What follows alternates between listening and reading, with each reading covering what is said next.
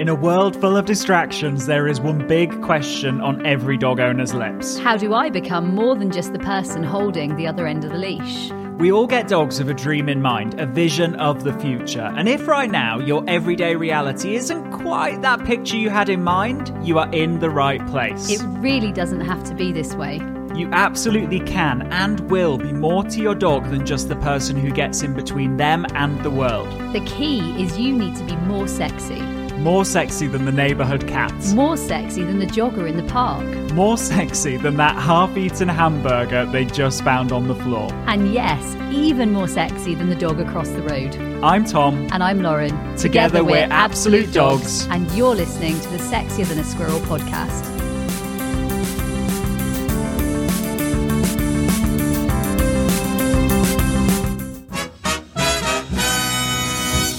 And welcome to the Sexier Than a Squirrel podcast, the podcast that teaches you how to train your dog for real life results. Now, today we're tackling, it is an age-old topic. It's also a very current topic. Yeah. It's also a topic that you and me have recently been through with different dogs. Yeah. And it's a topic that I think everyone is crying out for more help on. How do I get more food motivation? How do I create food motivation in what is seemingly a non-foodie dog? Yeah, absolutely. And the answer to that is this is totally changeable. And just because your dog might not be that excited by their food, they might not value their food, they might not really want to stick around with you for their food right now, actually that can totally change. And what we thought would be useful is actually to dedicate an entire episode of the podcast to actually troubleshooting this and how we would grow it. And we absolutely know the value of this, the true importance of this, the lifelong value of this, the short-term value of this, and actually how much you can do if you get this right. So actually, whilst this is seemingly a very small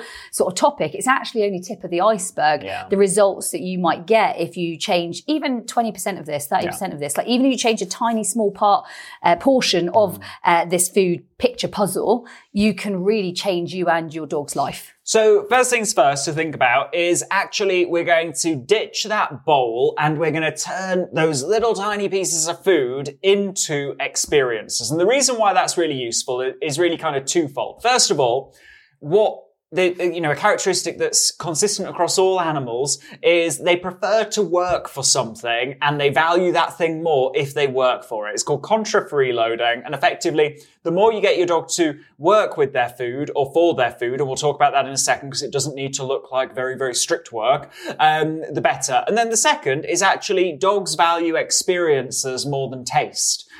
Certain dogs value taste a lot, but a lot of dogs actually, they value the experience over the taste much more. It's like they've never tasted the squirrel and yet they really value the experience of chasing the squirrel. And so you're going to take that pot of daily value, that daily food allowance, and you're going to say, right, I am going to make my dog work for this a little bit and grow these experiences as well.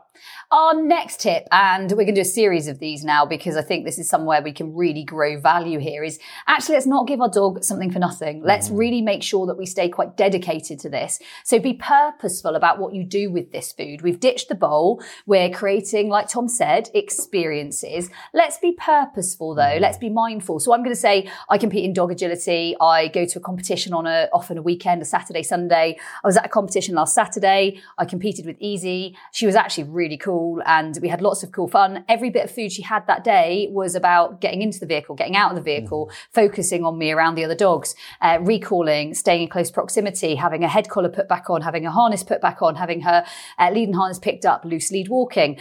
And in the morning, did I feed her? No. And in the evening, when I got back from my event, did I feed her? No. Now, lots of people out there might be thinking, oh my goodness, this dog is starving. No, actually, when I looked at it, she probably had more than she would ever have in a day. And to the point that really the next day I had to consider how much I gave her, or you might just upset her tummy. And actually, I really needed to be mindful about how many opportunities. So every piece of food is actually quite purposeful. So we really do need to be purposeful about the food that we're using and thinking and how we're actually dividing it. And for Easy, where am I spending it? On what experience am I going to spend it on? So for Easy, it's proximity because she wants to go a million miles away. It's getting in a vehicle. It's walking nicely with me. It's all of the games that are proximity based in a difficult environment. But I really think we must be purposeful and intentional. And that brings up a really important point. And that is that actually your non-foodie dog will eat more when they are actually working with that food. And so, I've got this funny story, and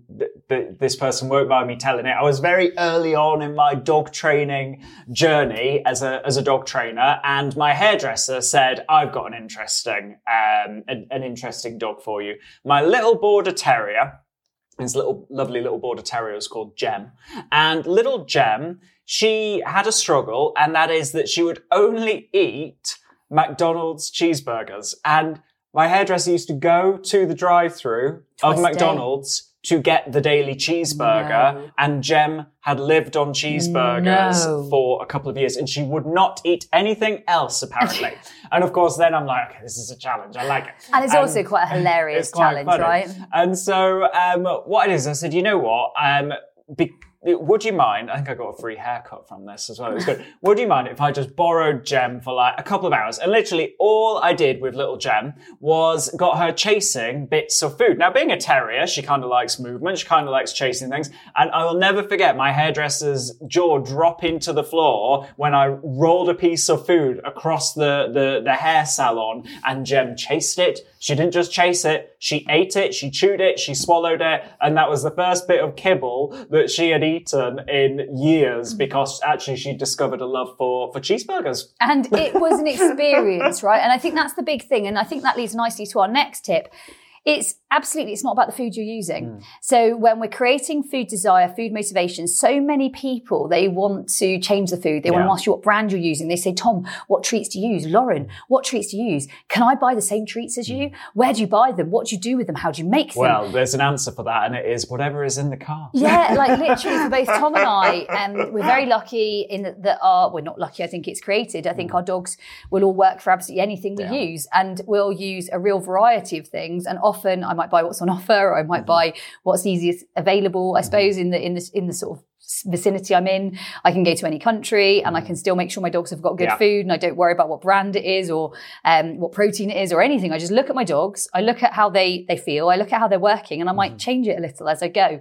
The big thing here is, and I think this is important information, and it's a bit like Gem and her cheeseburger, it's not about the food that you are giving. So I really don't want you to keep trying to change the food. And I think so many people, when they're tackling food motivation or food struggles or food worries or getting a dog to really want to eat food, they are trying to change the food left, right and centre. Do not change the food left, right and centre. Work with the food you've got. If your dog really isn't hungry, pop them away for a bit. Try them again in a few hours' time. If it's a puppy, I'd say a couple of hours. If it's an adult dog, probably the evening or the next morning. What I wouldn't do is try them lots of times and then learn to actively reject it. Yeah. So it would be actually, I'm not particularly hungry today, but I've actually had a really big breakfast. So that's okay, right? Like if you're not particularly hungry, or if I have a big evening meal, I might not want a big breakfast. So it's that type of thing. You often don't overface them. If they don't want to eat, try again the next day. Yeah.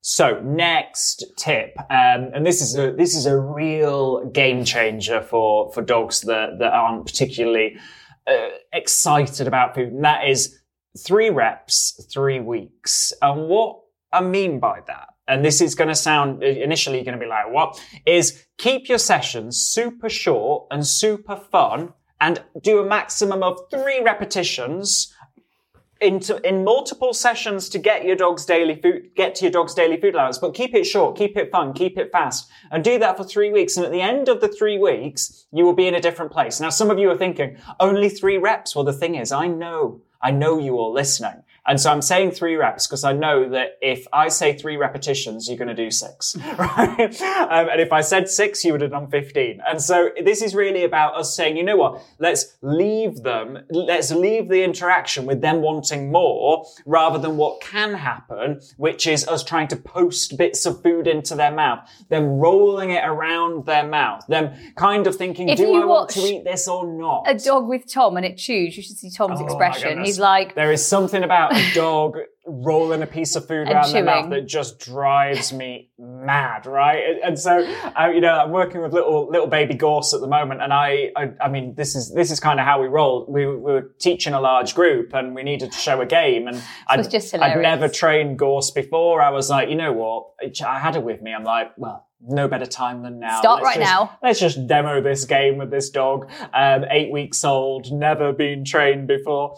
I started to play the game, and she rolled the piece of food around her mouth, but not just rolled it around her mouth, she then spat it out. And she spat it out. Lots of she people. Looked at Tom. She looked at him like, yeah. Try me. Yeah. And then she ran over to give me a cuddle. Yeah. And so it's just one of those moments that you've got to go. I don't even like food. Actually hilarious. And the funny thing is, that was about 3 weeks ago, funnily enough. And today we've been doing some demos with her before hopping on here. And she is like, chasing the food, racing, sprinting for the food. She's trying to get the food out of my hand. And so you've almost got to create the chaos to then organize it later. Which kind of leads on to the next thing, which is, I think as humans, we try and add rules way too quickly. We're like, okay, now they like the food a tiny bit. You know what? Now let's put all these rules on the food, and you've got to control yourself around the food, and you've got to sit for the food, and you've got to give me your paw for the food. Actually, how about grow food passion, as an experience first? Grow love for it, grow energy, enjoyment, and experience. And then maybe later on, when you've got enough of that, you can harness it. Yeah. Most people try to harness it way before they ever should harness it. Most people try to sort of put level of control Test in on it before just you've grown quickly. it. Just quickly. Most people are in a rush. Yeah. And actually what you need to do is allow the dog to develop that sort of passion. Okay, next tip for me is absolutely I do use high value. So I do use high value, and both Tom and I both use high value, and we use it appropriately. So let's be honest, Blink, she's my working spaniel. She is the cutest little thing, and she would work for dust. I think Bet's pretty much the same. Yeah. If we were to up the value and give them high value, sometimes you'd lose their brain because they're so excited. They're salivating. They're just not with you. They are so excited about the high value. Yeah. So actually knowing when it's appropriate or who it's appropriate for, probably not those two ever really. They just don't need it. Whereas working with baby gorse or working with, I was thinking one of mine, probably Tokyo, Border Collie. Particularly at the moment, he's got girls around him that are in season, and he can smell dogs in the training facilities that are smelling great, and he's just a bit boyish. So for him, I would use something high value. Baby gorse, the same, right? Yeah, and it's a bit of a journey. Like thinking about another dog that we've worked with today, Magma. When we first started to demo games with her, it would probably be like chicken. Yeah, you did. But today, reflecting on it, it was the most boring kibble, and she's like keen and game and eager bean. And you've kind of got to be aware of, I guess, as the experience grows, the value can drop because it's more about the experience than the value. So I know sometimes people are like, I don't want to get stuck on high value. You're not going to get stuck on high value if you're doing more than just posting it into their mouth. You're actually growing it as an experience. And the cool thing is that when you've got a dog that you can kind of range it up and range it down, it's quite a nice space to be in. For me, Easy will range up to like chicken, liver, all of those sorts of things are fantastic, but you can also scale it right back down to kibble depending on the environment. So when you're growing a food motivated dog, I think you've got to look at the environment appropriately, think this is what they need right now, this is what I'm going to use in this environment, and actually work around that. So for me, in an agility environment, I'd use high value for a dog like Tokyo. If I was training him at home, I'd go back to kibble because I think it's really easy. It's easy on my hands. It's easy on using it. It's the same size. I know what's in it. And for those people that are worried about what your dog's eating, I think you've got a great sort of line or two on this, because I think a lot of people get very panicky about, are they eating all of the right things? I wish I could be as obsessed with my own diet as I am with my dogs, and some of you guys are with your dogs. For me, my dogs have a huge range. They have raw, cooked, and kibble. They don't necessarily have it all at the same time, but they definitely do have all of that in their lifetime. And to a degree, so do I. I eat some raw foods. I eat some cooked foods. I eat some dried foods. Like I eat lots of different things. And I think it's just worth, because people get very upset or worried or cautious about this with food motivation. Absolutely. And I think one thing to be aware of and to think about is that sometimes we can subscribe a little bit too much to, say, I don't know, this whole concept of the ancestral diet, and your dogs have to have a diet of raw meat and bones and 20% vegetable, whatever version you subscribe to, and it's because this is the ancestral diet. The reality is that if you are saying you're saying that you can only feed your dog a certain thing, one, that takes away your options, right? You now have really limits you. You now have one option. Two, if I'm being really honest, if we were talking about the ancestral diet of the domestic dog, well, dogs were domesticated around human settlements. They were eating a very varied diet of whatever humans left over that was edible, and predominantly that was human feces. So if we are feeding... Moving on quickly. If we are feeding the ancestral diet, and you're really feeding it at home, I'm concerned, okay? So, I joke about this, but, we've got to be aware of this whole marketing around the ancestral diet and how that you then feel like you have to stick to it and that's the only option. The reality is that a varied diet that is complete over the course of a week, okay, balanced over the course of a week, so for and example, has fresh components. Easy had a very full Saturday, but then a very light Friday and quite a light Sunday. Yeah. Because she had a very full Saturday. Yeah. And then she didn't have any raw until we got back home Monday because I just didn't fancy travelling it. Yeah. Sometimes I do, sometimes I don't. And I just really didn't fancy packing it up. Yeah, exactly. And so effectively, what we've got is then we open up this world of flexibility, because the reality is that if we were to think about the ancestral diet, we're not going to feed that exactly. But one thing that it does say to us is, it was a varied diet. It was a diet that probably wasn't the same calorie intake day in, day out. It was probably a level of intermittent fasting within it. So sometimes there were periods where there was nothing. Yeah. And I think that's sometimes where we've gone a little wrong in where we are right now. It's people feed at 8 a.m. and they feed at 5 p.m. and the dog is knocking on the door waiting for food. And the reality is that you listening, yes, you don't have 3 600 calorie meals a day to make up your daily calorie intake, right? Some of you might not have breakfast. Some of you might have a light lunch and a big dinner, right? And the key is that actually sometimes our expectations of how our dogs need to eat and how they need to eat, if we think about ourselves, then actually we're not really living by that, nor should we. A great example, I remember, I don't do this. I was, eating a Domino's. I was literally having a Domino's and Matt and I were like, yes, let's have a Domino's. Anyway, one of the dogs tried to take a piece of pizza and I remember being like, don't eat the Domino's, it's terrible food. Like, it's horrendous. Like, don't eat that. And I was like, oh God, that's actually what I'm eating. And so I think sometimes we put a standard on our dogs and our dog feeding that is way above our own. And you guys are probably giggling with me because I bet you're agreeing here. And actually, I think there's a level of trainability that comes with whatever is easy. So I think we're not saying don't feed your dog great quality food. What we're saying is find what is a little bit easier sometimes. And if it is for you raw food or any other things, use that. For me, I use a real mixture and I try and make it very, very travelable, handleable, easy when I'm away, easy to use in different sort of treat bags or treat and trains or different ways to use things. I try and be quite versatile, quite flexible. Options. I definitely don't have any very strict rules. I mean, there are certain foods I wouldn't feed, like certain kibbles I wouldn't feed and certain brands I wouldn't use. And no, we're not going into them. But for me, I do look at quality of what's in there. I want to see that there is meat in there. I want to see that there are some other bits that I think are good for my dogs in there. Obviously, Tom and I do supplement our dogs' foods with AOK9. So our dogs are on Prime and Flexi and Calm and other bits. But for me, most importantly is I don't get hung up on I must use this amount of food of this brand.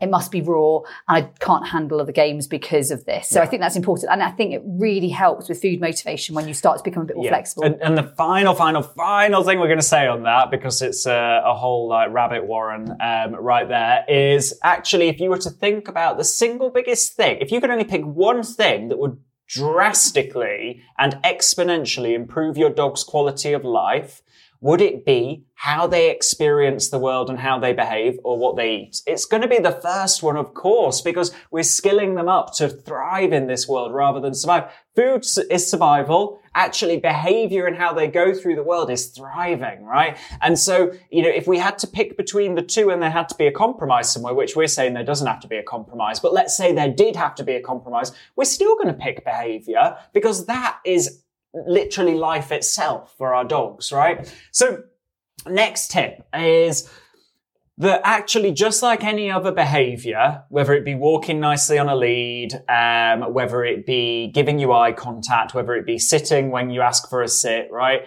It's down to rehearsal. And so the more your dog rehearses enjoying their food and being animated for their food, the more they will. So in this 3 weeks where you do three reps for 3 weeks, you're going to set them up to succeed. If you think in the environment that you've got them in that they're going to spit out that bit of food, well, guess what? We're not going to offer it to them. And the important thing is here, those of you that have always free-fed your dogs or had a bowl of food on the floor or anything like that, that changes today. Yeah. Because you do not ever want your dog to practice any level of, I'm not going to eat this because this is on the floor. Nice to know it's there. No value. We've definitely been there. We've definitely been there. And the thing for me is that the more your dog rehearses what you don't want, the more you are going to get that. So please acknowledge you need to know that when I offer this piece of food, they're going to want it. And if they don't, then I've probably tried one too many, or I need to change something up, or I need to not be doing this right now. But what I wouldn't do is give them the opportunity to say, I'm not interested, or no, I'm not coming back because I'm not really very hungry.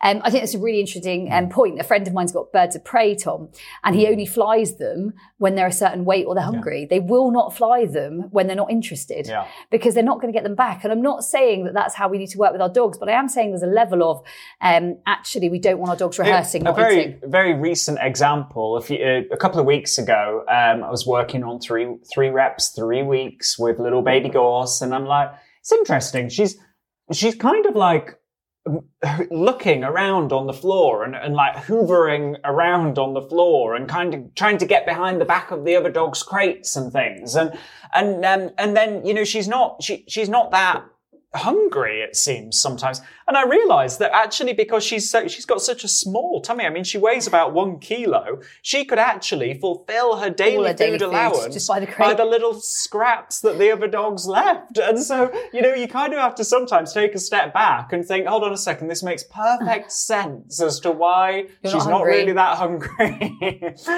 So just being aware of that. Now, the next tip that we've got for you is it that what makes you think that your dog doesn't value their food or isn't food motivated? Is it that they're not pinging at you and they're animated and they're bringing energy? Because that might be not to do with whether they're food motivated or not. It might be that they're quite thoughtful right now. And there's this whole idea and this whole concept that we talk about in Training Academy a lot. So those of you in Training Academy will You're going to know lots about it. Is this idea of, is your dog a thinker or a doer? Are they the dog that takes a step back and observes and looks and assesses? Or are they the dog that throws themselves into the situation, has a go, pushes harder when they're struggling? Because the dog that sits back and processes and thinks, actually they could be wrongly interpreted as not being motivated. Actually, Tom and I, if you know any of our dogs, you'll know we have multiples between us and of each type. So we have our doers. Some of you might be able to guess. Bet is a doer. Blink is a doer. We might have our thinkers. Classic is a thinker. Casino is a thinker. Maybe it's because they're male. Maybe. Anyway, too funny. But the thing is, we both own both and yet both have their qualities and we need to assess them and work them correctly because like Tom said, rightly so, you might think that your thinker is actually not very foodie, whereas actually they're just a thinker and you might be using your food in the wrong ways to develop the food motivation that you're looking for. And the cool thing is that, you know, they go up and down this spectrum based on what they've been practicing recently. And, you have those moments where they're in that perfect balance for what you need of being thinker, doer. Like at the moment, I'd say Magma is in that perfect spot of she can do stillness, she can do engaged, she can equally do thinking beyond the situation. And yet Bet sometimes has a tendency towards do, I am doing, and I'm not interested in what you're doing because I have decided what you are doing and therefore I'm doing it. And what we need to think about is, well, what they practice each day, they become. So if you've got a thinker and you want to make them more animated, well, let's get them animated. Probably 3 reps, 3 weeks is going to really help that because they're going to be chasing the food, but it's not about rules.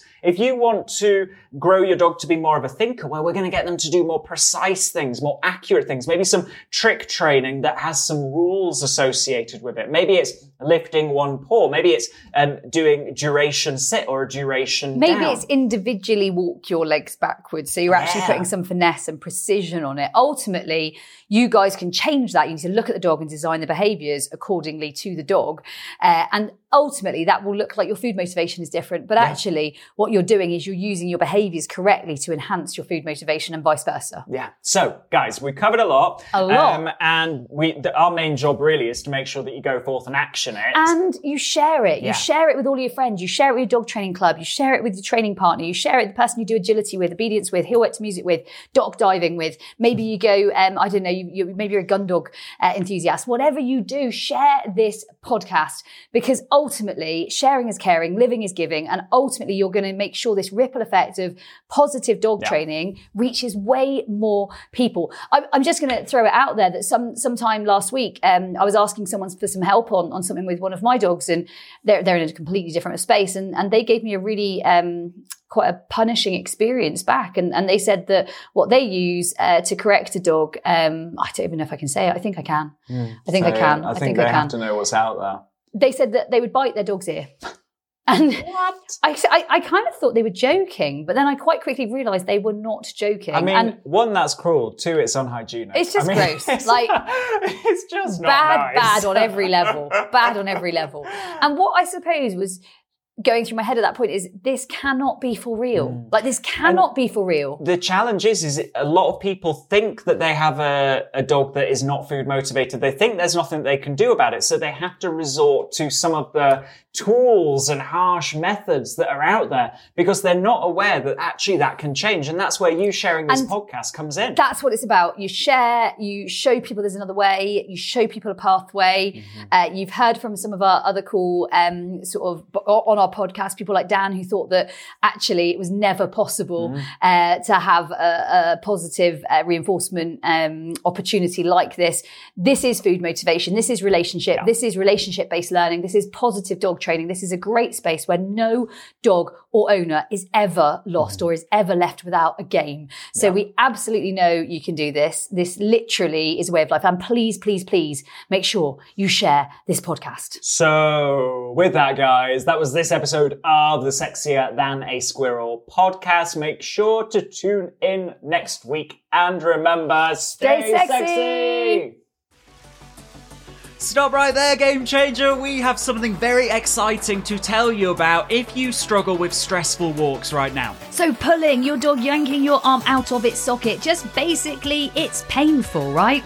Now, it's a struggle that you want to transform. You want to go from pulling on lead like a train to loose leash walking prince or princess, and we've got a solution for you. It is just £27. It's a mini course that literally is going to be your zero to hero of loose leash walking. Day by day, we're going to be showing you the games and skills and strategies that you are going to need to implement to transform your dog's leash behaviour in the next 2 weeks. This is a complete package. You get to keep it for life. Yes, for life. And it's just £27 to you. Access it anywhere, keep it for life, no equipment required, and all you've got to do is go to absolutedogs.me/stop pulling. And yes, it is just £27, Game Changers.